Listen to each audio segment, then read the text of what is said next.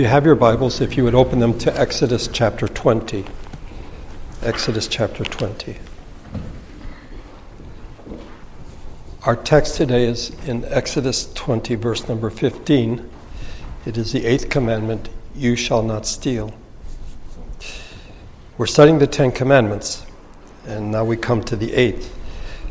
Like some other of the commandments, we might imagine that we ourselves are guiltless when it comes to this commandment, when in fact a closer examination reveals otherwise.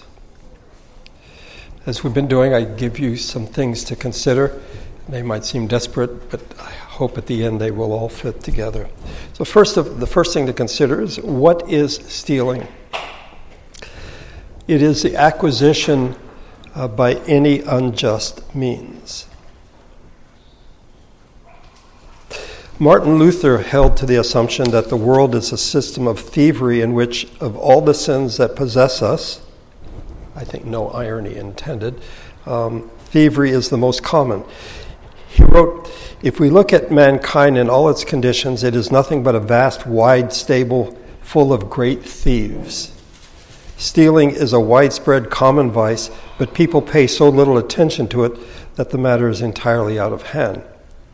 If all who are thieves, though they are unwilling to admit it, were hanged on the gallows, the world would soon be empty, and there would be a shortage of both hangmen and gallows. It's a bit harsh, but let us consider what's involved here in this 8th commandment. Second thing to consider is its connection to the previous two. I've mentioned that the commandments are in fact connected. And what then is the connection between this commandment and the 6th and the 7th? You shall not kill. That is, it forbids the stealing of a person's life, a neighbor's life, which has been given to them by God as a gift. God has given life to your neighbor, and now you take it away, you steal, you are a thief. It is worth noting that among the capital crimes in the Old Testament, in the Mosaic Law, which require the death penalty, is kidnapping. In Exodus 21, verse 16, anyone who kidnaps another and either sells him or still has him when he is caught must be put to death. You can't steal a person's life. You can, but you should not. In Deuteronomy 24, if a man is caught kidnapping one of his brother Israelites and treats him as a slave or sells him, the kidnapper must die. You must purge the evil from among you. One of the reformers equated theft to murder, and we'll see more on this as we go along. And then the 7th commandment, you shall not commit adultery. It forbids the stealing of another's wife or husband, spouse, to whom he or she is bound in marriage. We saw, when we looked at the commandment last week, that it forbids all sexual activity outside of marriage. But I think it is stated the way that it is so that we would have a clear understanding that it is theft. It is stealing another person's spouse. Okay. The third thing to consider is the issue of ownership. Should we think of ourselves as owners or as stewards? We are told in Psalm 24, the earth is the Lord's and everything in it, the world and all who live in it. In Psalm 50, I have no need of a bull from your stall or of goats from your pens, for every animal in the forest is mine and the cattle on 1,000 hills. I know every bird in the mountains and the creatures of the field are mine. If I were hungry, I would not tell you, for the world is mine and all that is in it. We are creatures who live in God's good creation, and much of what we have has been given not simply to us as individuals, but to humanity in general. We have things in common like air, water, sunshine. These are gifts from God. It is His world. And I think we get in trouble when we begin to think only in terms of ourselves, that this is mine, rather than this is what God has given to me that I am to take care of. Anything we have in our personal lives is gift, and we are to care for it as stewards. Stewards who will one day have to give an account for what we have done with what God has given to our care as stewards. Theft fails to recognize that what has been taken from someone was actually given to that person as a gift. So the thief thinks, oh, I'm just taking from this person, when in fact they are stealing from God, who has given into the care of this person this particular thing. But is it just taking, breaking in, pickpocket, cracking a safe? I think that taking advantage of another is also a form of theft.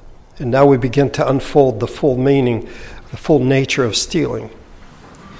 Again, we might think it's merely taking from another person, but it has been well argued that stealing may be seen in taking advantage of one's neighbor, whether in the market, where business is transacted, money for or anything else for goods or labor.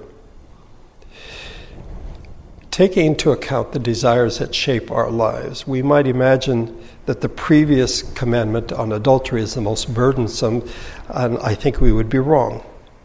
The most difficult commandments are those that deal with stealing and lying, which is the next commandment, because they cut to the heart of the deceit upon which our lives are built, and we don't even realize it.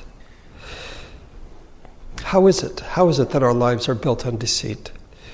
We simply do not want to acknowledge that we are caught up in systems that make it impossible to discover how deeply implicated we are in theft and lying.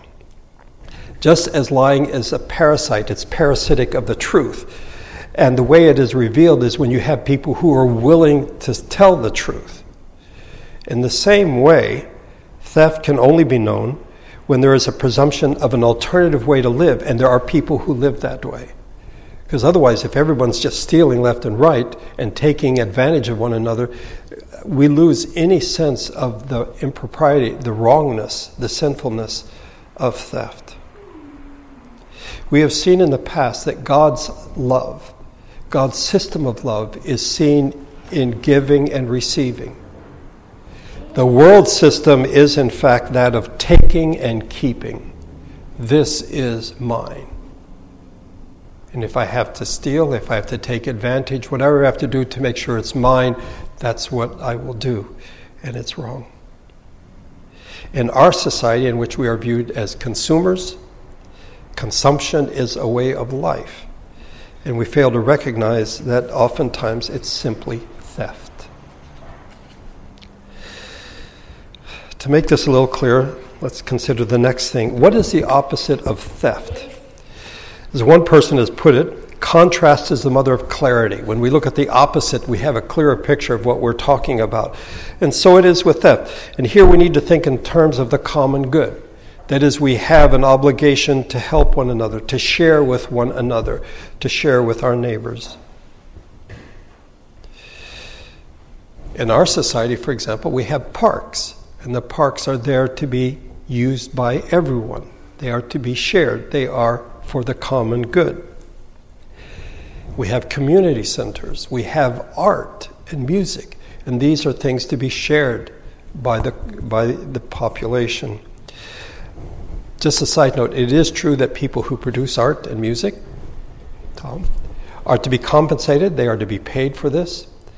But something has happened in the way that suddenly a piece of art, which is to be enjoyed by all, is auctioned off for millions and millions of dollars and then kept in somebody's house where nobody else can see it.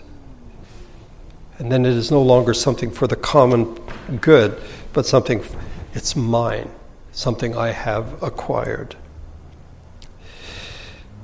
We may think of ownership, this painting is mine, rather than stewardship, which shows we're already in trouble. We see it as private, not public. We would miss the point. Several examples from case law, which I'll talk about in a few minutes, that illustrate this, how wrong we are sometimes about such things. In the Mosaic Law, it is not theft if, in fact, you go into an orchard and take some fruit and eat it. This is from Deuteronomy 24. If you enter your neighbor's vineyard, you may eat all the grapes you want, but do not put any in your basket. If you enter your neighbor's grain field, you may pluck kernels with your hands, but you must not put a sickle to his standing grain. So you can go in and eat, that's fine. Don't take any home, okay, but you may enjoy it while you're there. On the other hand, what if it's your vineyard? What if it's your field of grain? This is again from Deuteronomy, the next chapter 24. When you are harvesting in your field and you overlook a sheaf, do not go back and get it. Leave it for the alien, the fatherless, and the widow, so that the Lord your God may bless you in all the work of your hands. When you beat the olives from your trees, do not go over a branch a second time. Leave what remains for the alien, the fatherless, and the widow. When you harvest the grapes in your vineyard, do not go over the vines again. Leave what remains for the alien, the fatherless, and the widow. Now, if you think about it, this sounds the opposite of what we think to be right.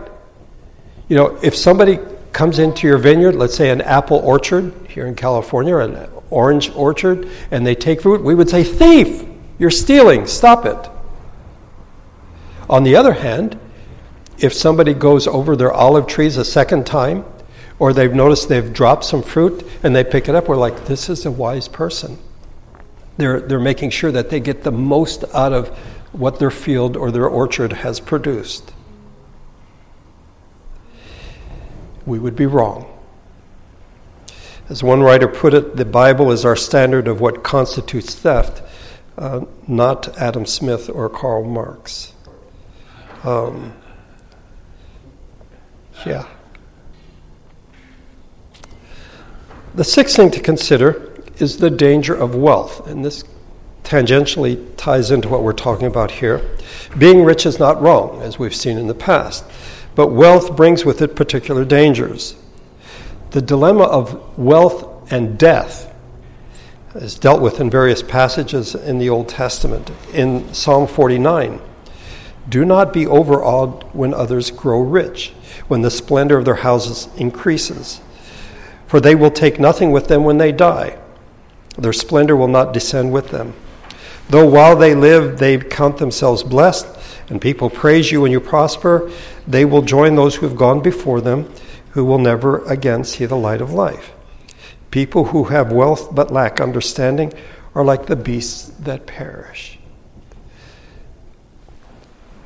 The idea of acquisition, this is mine and this defines who I am, is dangerous, as we find throughout Scripture. The teacher in Ecclesiastes writes of the futility of gaining possessions, and throughout the wisdom literature, we have the contrast between the fool and the wise man. The wise man who recognizes what is what, and the fool who thinks that there is no God, or at least acts that way. In the life of Jesus, he told a parable of the rich man, rich fool. This is in Luke 12. And he told them this parable: the ground of a certain rich man produced a good crop. He thought to himself, what shall I do? I have no place to store my crops.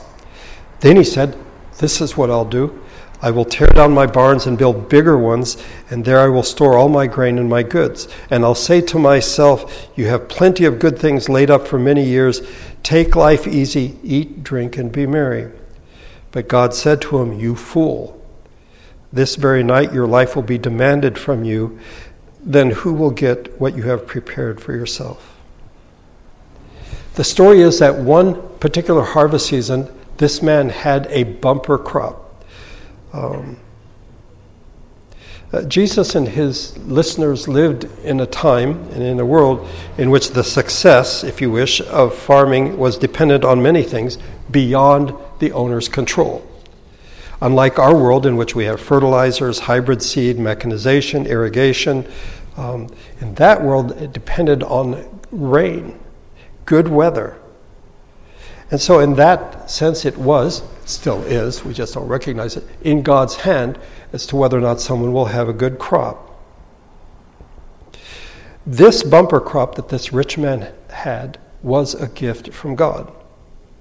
By the way, if you look at verse number 16 in Luke 12, the ground of a certain rich man produced a good crop. He didn't, but the ground, God's creation, produced a good crop. Okay? It suggests something that the former, that is the rich guy, cannot imagine, and that is that God, in fact, has been responsible for his wealth. His only consideration is, what am I going to do? I got so much stuff. What am I going to do? He's struggling with a happy dilemma. I have so much stuff. He has more money than he can spend. His facilities cannot hold the surplus. So what is a man to do? Contrary to what one might expect in that culture, he doesn't ask any of his neighbors or anyone else what he should do. He does not weigh the problem that is within the life of the community. I had a good crop. Maybe the others did as well, but maybe they didn't. Maybe others need some of what I have. Instead, what we have is a solitary man talking to himself. And how sad is that? He enjoys being isolated from his neighbors and just talking about how wonderful life has been to him. They're my crops, he said. It's all about his achievement, his prosperity, and no hint of thanksgiving to God. Now, his reflex to store up surplus, I think, is not necessarily a bad one, given the fragile condition of life in that time and that place. There were famines regularly. The sources tell us of about a dozen famines during the New Testament period. This is something that happened fairly regularly. So if you have a bumper crop, it's not a bad idea to save up for what's going to come around the corner. But there are other things to consider. And apparently this man has not considered that. He has one consideration. What am I going to do with all this stuff that I have? The root of the problem is he is a fool. This is not name calling. This is someone who acts as though God does not exist. The fool has said in his heart, there is no God. That's what this man is like. And his self-conversation doesn't lead to self-reflection. Instead, he's like, I'm just going to kick back and enjoy the good life. His efforts seemingly have made him self-sufficient, autonomous, and invulnerable, and none of these are true. Because this is the way he thinks. God has no place in his life. He lives as though God is not there. He's a practical atheist. He may actually believe in God, but he lives as though God does not exist. And as we find in many of the parables, there is this reversal at the end. He goes from being rich to dead. God does exist, and he knows what's going on. It is his world. He rules the universe in every aspect of it. God said to him, "You fool, this very night your life will be demanded from you. Then who will get what you have prepared for yourself?" We read this in the prayer of confession. You spend our lives gathering up wealth, and who will it go to? And so that night, he died. This night your life will be demanded of you. Your life, which was given to you as gift, you have squandered. And this night it will be demanded of you. He wasted it and is taken by the one who gave it. All that he possessed, or imagined that he possessed, which was a gift from God, will be taken from him. And then the question is, who will get it? In a commencement address given over a generation ago, the speaker said to those who are graduating from medical school, "You will go out of here and very likely you'll make a lot of money. One day you'll meet someone for whom that means very little. Then you will know how poor you are." It is not in the accumulation, the acquisition of things that we have gift, or that we have riches. They are gifts from God, but they may in fact turn our heads the wrong way. which leads to the next point. What does James say about this? It's interesting. People have argued that the book of James is, in fact, tied very much to what we find in the law, but also in the Sermon on the Mount. This is in James 5. Now listen, you rich people, weep and wail because of the misery that is coming upon you. Your wealth has rotted, and moths have eaten your clothes. Your gold and silver are corroded. Their corrosion will testify against you and eat your flesh like fire. You have hoarded wealth in the last days. Look, the wealth or the wages you failed to pay the workers who mowed your fields are crying out against you. The cries of the harvesters have reached the ears of the Lord Almighty. You have lived on earth in luxury and indulgence, self-indulgence. You have fattened yourselves in the day of slaughter. You have condemned and murdered innocent men who were not opposing you. James accuses the rich of the following: hoarding wealth, failing to pay one's employers or workers. More money for me, none for you, it's all for me. Luxury and indulgence at the expense of others. This is the theft. Well, also not paying your workers is theft. And then at the end, murder. You have condemned and murdered innocent men. And remember the connection between the commandments. This 8th commandment is, in fact, tied to the 6th as well. Now we come to 2 issues. The first is the 8th commandment and case law. And this is something that applies to the other commandments as well. I haven't talked about it yet, but we will at this point. Case law serves as the basis of all Mosaic law. So what are they? They are the specific applications of one or more of the 10 commandments. The 10 commandments are the foundation. But as we've seen, they aren't simply about our observable actions. They speak also of the attitudes of the heart. Okay? Well, you can't go to court and judge somebody's heart. You judge their actions. So after Exodus 20, we have, through Exodus, Leviticus, Numbers, Deuteronomy, laws of observable behavior.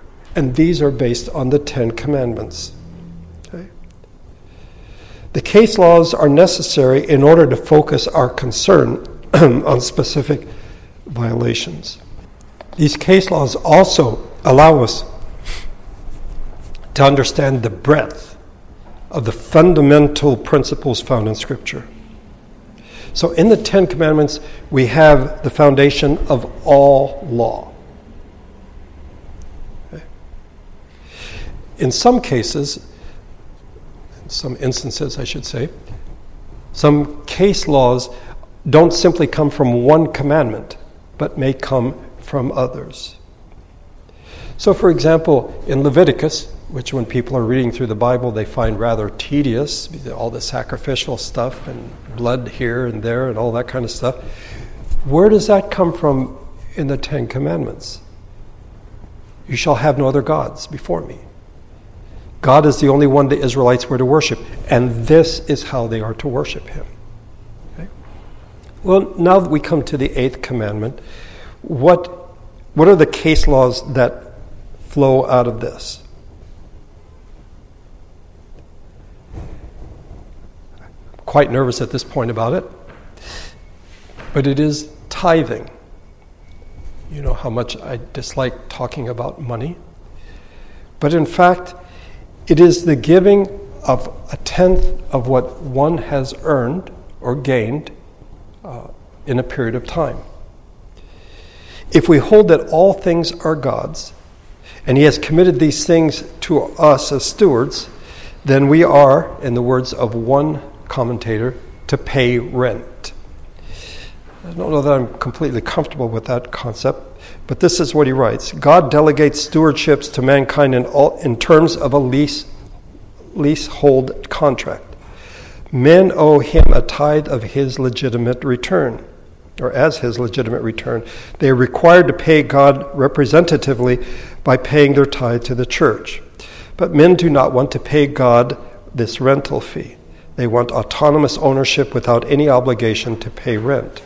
Paying a tithe to God is a public admission that they are not the sovereign owners, not the autonomous creators. Paying a rent or sharing a crop means that they are subordinate. And Israel was instructed very specifically in various case laws in this regard.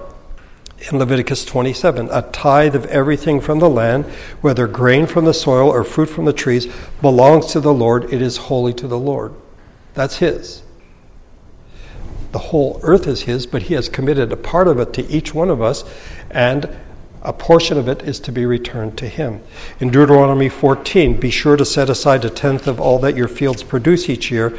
At the end of every 3 years, bring all the tithes of that year's produce and store it in your towns, so that the Levites, who have no allotment or inheritance of their own, and the aliens, the fatherless and the widows, who live in your towns may come and eat and be satisfied, and so that the Lord your God may bless you in all the work of your hands. Failure to do this is called theft. The end of the Old Testament in Malachi 3, will a man rob God? Yet you rob me. But you ask, how do we rob you? In tithes and offerings. You are under a curse, the whole nation of you, because you are robbing me. And at this point you may be thinking, okay, here comes the push for money. You guys need to tithe and all that. But not at all. What we see, as in the example of Israel, we find by application in the New Testament that tithes are to be paid to two entities, the church and the state.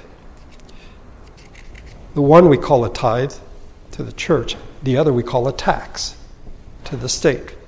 In Romans 13, in which Paul calls us to be obedient to the state, he says, this is also why you pay taxes. For the authorities are God's servants who give their full time to governing. Give everyone what you owe him. If you owe taxes, pay taxes. If revenue, then revenue. If respect, then respect. If honor, then honor. I think one thing where people tend to freak out when it comes to such matters is it is, in fact, important to note that there's a limit. So the tithe is a very specific amount. It is the 1/10, okay? Now, there appears to have been more than one tithe to the Israelites. In fact, there were 3 tithes, we think. So it would be 20% plus 3 1/3% every 3 years they were supposed to give, and that's for the fatherless, the widows, the aliens, those who are in need. But it is limited. It is limited. We find an example of giving being stopped, that there was a limit set, that's enough. And this is when they were going to build the tabernacle. Exodus 35. Moses said to the whole Israelite community, this is what the Lord commanded. From what you have, take an offering for the Lord, everyone who is willing to bring to the Lord an offering of gold, silver, and bronze. Blue, purple, and scarlet yarn, and fine linen, goat hair, ram skins dyed red, and hides of sea cows, acacia wood, olive oil for the light, spices for the anointing oil, and the fragrant incense, and onyx stones and other gems to be mounted on the ephod and breastplate. Next chapter. The stuff is coming in, and people are building. Bezalel and Oholiab, and every skilled person to whom the Lord had given skill and ability, by the way, gift, he had given them this ability, to know how to carry out all the work in constructing the sanctuary, or to do the work just as the Lord commanded. Then Moses commanded Bezalel and Oholiab and every skilled person to whom the Lord had given ability and who was willing to come and do the work. They received from Moses all the offerings the Israelites had brought to carry out the work of constructing the sanctuary. And the people continued to bring freewill offerings morning after morning. So all the skilled craftsmen who were doing all the work on the sanctuary left their work and said to Moses, the people are bringing more than enough for doing the work the Lord has commanded to be done. Then Moses gave an order, and they sent the word throughout the camp, no man or woman is to make anything else as an offering for the sanctuary. And the people were restrained from bringing more. Living in an age in which it seems that people are assaulted by pleas for money from religious organizations or ministries, I think it's very comforting to know that in fact the tithe is something that is limited, and we find a time when the Israelites were told, that's it, no more, you've given enough.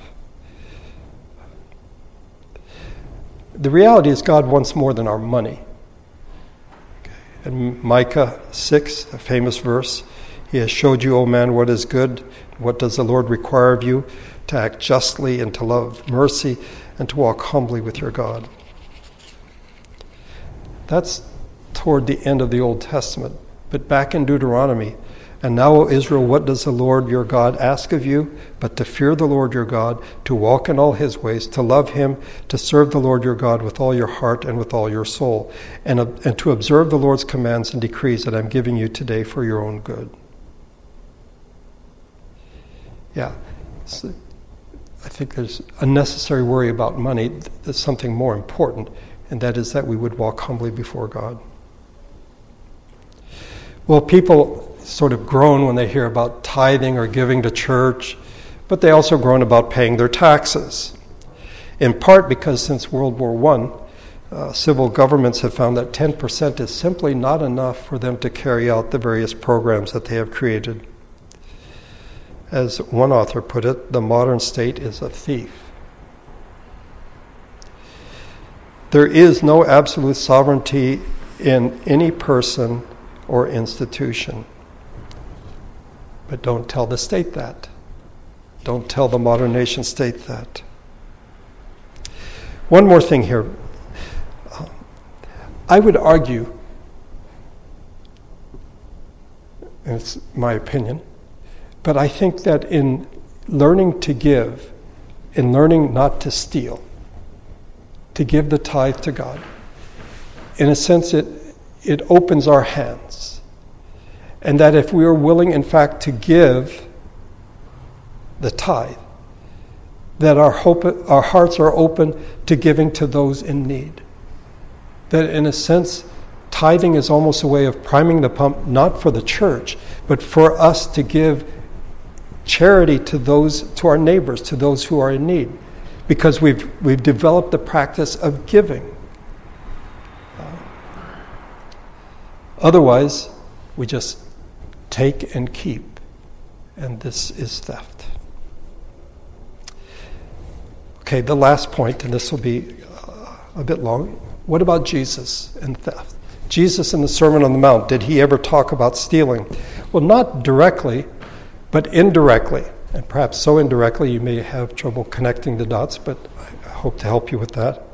He addressed how we view our possessions, how we view the necessities of life. This is an extended passage. It's in Matthew 6, beginning at verse 19. Do not store up for yourselves treasures on earth, where moth and rust destroy, and where thieves break in and steal. But store up for yourselves treasures in heaven, where moth and rust do not destroy, and where thieves do not break in and steal. For where your treasure is, there your heart will be also. The eye is a lamp of the body. If your eyes are good, your whole body will be full of light. But if your eyes are bad or evil, your whole body will be full of darkness. If then the light within you is darkness, how great is that darkness? No one can serve two masters. Either he will hate the one and love the other, or he will be devoted to the one and despise the other. You cannot serve both God and money. Therefore, I tell you, do not worry about your life, what you will eat or drink, or about your body, what you will wear. Is not life more important than food, and the body more important than clothes? Look at the birds of the air. They do not sow or reap or store away in barns, and yet your heavenly Father feeds them. Are you not more valuable than they? Actually, much more valuable than they. Who of you by worrying can add a single hour to his life, or a single cubit to his height? And why do you worry about clothes? See how the lilies of the field grow. They do not labor or spin. Yet I tell you that not even Solomon in all his splendor was dressed like one of these. If this is how God clothes the grass of the field, which is here today and tomorrow is thrown into the fire, Will he not much more clothe you, O you of little faith? So do not worry, saying, what shall we eat? Or what shall we drink? Or what shall we wear? For the pagans run after all these things, and your heavenly Father knows you need them. But seek first his kingdom and his righteousness, and all these things will be given to you as well. Therefore do not worry about tomorrow, for tomorrow will worry about itself. Each day has enough trouble of its own. This passage can be divided into 4 sections. First of all, about not storing up treasure here on earth. Secondly, about being generous. The evil eye is translated in the NIV as being stingy in the book of Proverbs. Serving God, not money. And lastly, not being anxious about the day-to-day things, food and clothing. And in each of these sections, Jesus gives us alternatives. So treasure on earth or treasure in heaven. Light or darkness. God or money. Our bodies or the kingdom of heaven. Sounds so binary, we kind of flinch. It's sort of black and white. We'd like there to be some gray area in there, where we didn't have to make it so different, and yet this is how Jesus spoke. Since we are to store up treasure in heaven, not on earth, and since we are to be generous, that is full of light, our eyes full of light, not selfish, and since we are to serve God, not money, therefore we are not to worry. When Jesus spoke about treasure, we might have the idea of someone who is like the rich man, who has a lot of stuff that he puts, he hides it away, or it's in a safe, it's in the bank somewhere that it is safe. But in the last part, he's talking about the day-to-day things, food, clothing, shelter. And I think, in a real sense, the people who were listening to Jesus might have probably paid more attention here than they did to the part about treasure, because in Galilee, not many people, if any, had any treasure. Most of them were day laborers. They got paid at the end of each day. Those who worked as farmers, they grew a crop and then it was taken to Jerusalem for the rich people down there. This is the part that really, this is where the rubber meets the road for them. The idea of the day-to-day necessities. Food, what are we going to eat? What are we going to wear? And where are we going to sleep tonight? The farmers, by the way, who worked the fields, usually were always in debt. They were sharecroppers. And so, one might think, and I just mentioned earlier about rich people, but oftentimes poor people suffer from the same disease simply without the money, without the possessions. So people might say, if only I had, fill in the blank, then my life would be good. Whether you have it or you don't, that's still the focus. That's what gives me a sense of security. So here Jesus deals with the situation in Galilee directly. The basics of life. Your life, what you will eat or drink, your body, what you will wear. Just as earthly possessions can be idols which force out God, so earthly needs can become idols, become a source of worry, and they force out God, and we become distrustful. Rabbi Hillel was known to say, the more possessions, the more cares. I would suggest that the fewer possessions, the more cares as well. One could argue that no matter your economic state, anxiety is always nearby. That is to say, it is the natural human tendency to worry about money, and is shared by the rich and the poor alike. Those who are affluent have the ability to control their environment to a certain degree, can pay for transportation, for medical care, for a variety of things. But we tend not to think of ourselves as being affluent. So, if in fact we are affluent, does the passage in Matthew 6 touch us? Do we worry about whether or not we're going to eat? Or do we think, what am I going to have tonight? Am I going to have Mexican, Thai?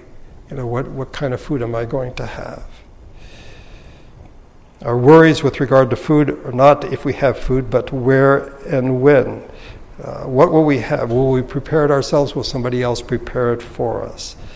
And our clothes, worrying about clothes isn't, in Galilee, people usually had 2 sets of clothes, if that. We have more than that, so what am I going to wear today in our worries?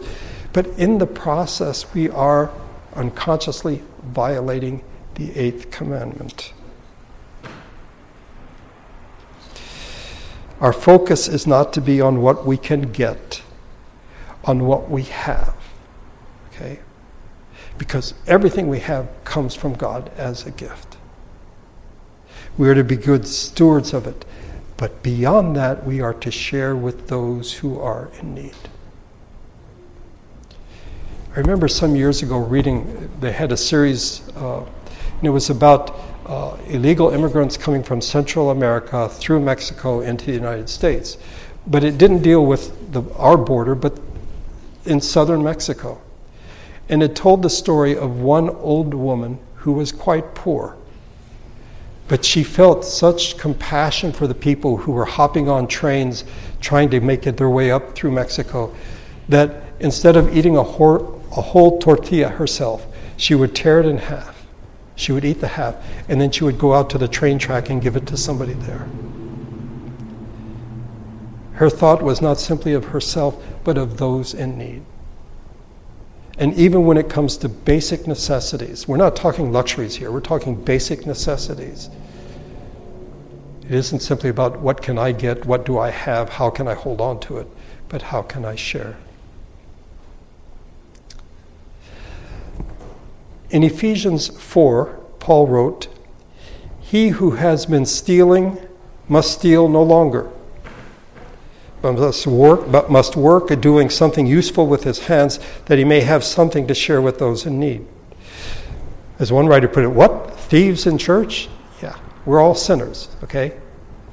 And there were people apparently in the Ephesian church who had formerly been thieves. That's how they made their living. And Paul says, stop it.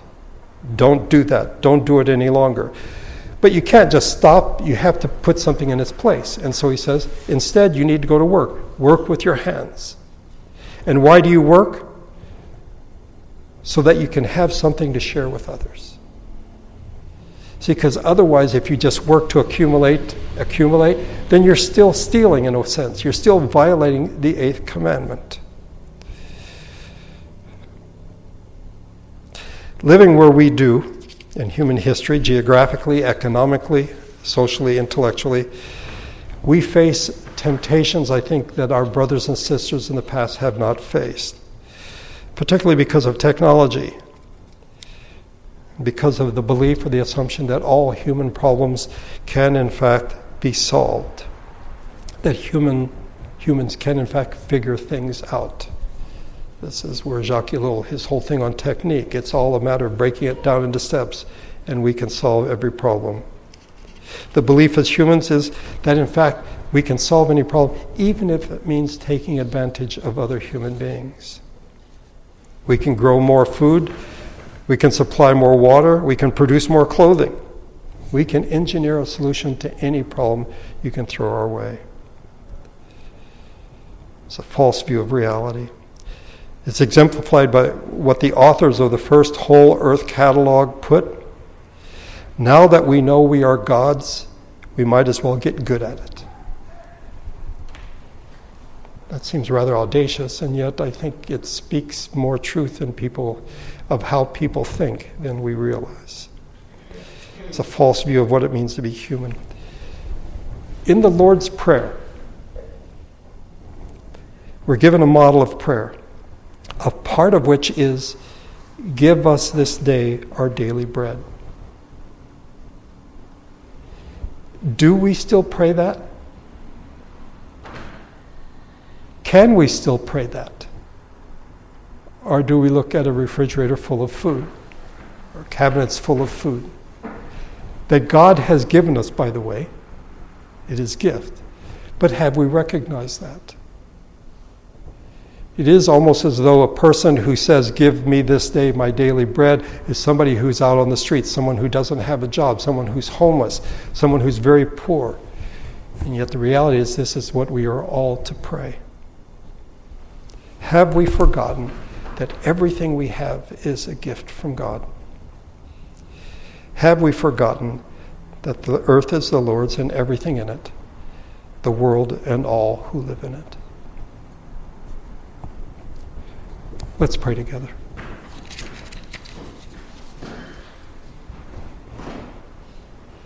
Our Father, we live in a world in which we are encouraged to think primarily of ourselves first, and if we have time, for others.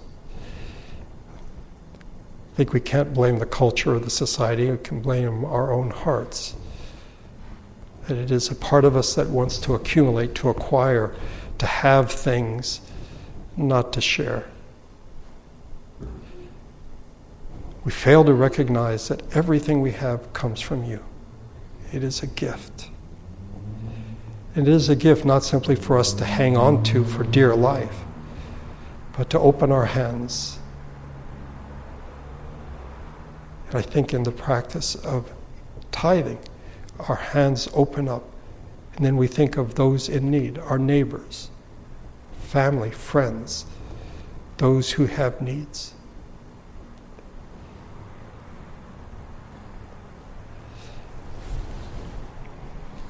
It doesn't seem that that's encouraged anymore. Now the state tells us that they'll take care of those in need. They'll take care of the sick.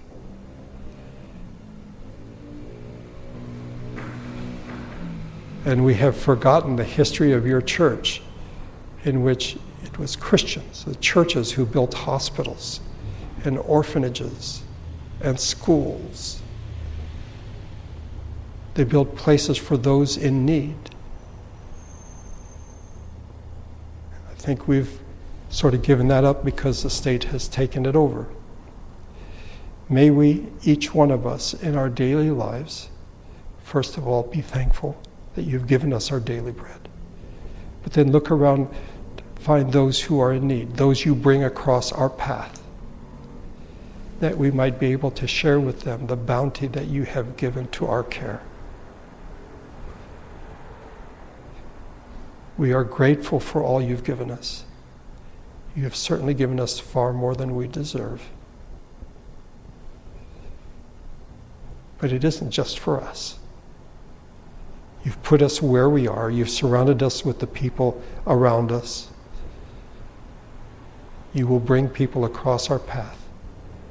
May our hands be open, our hearts be open, our eyes be open to help those who are in need.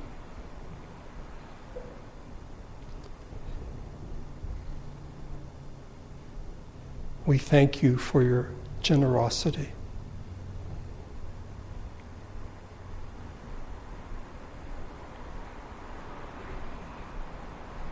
We have so much, and we are grateful to you.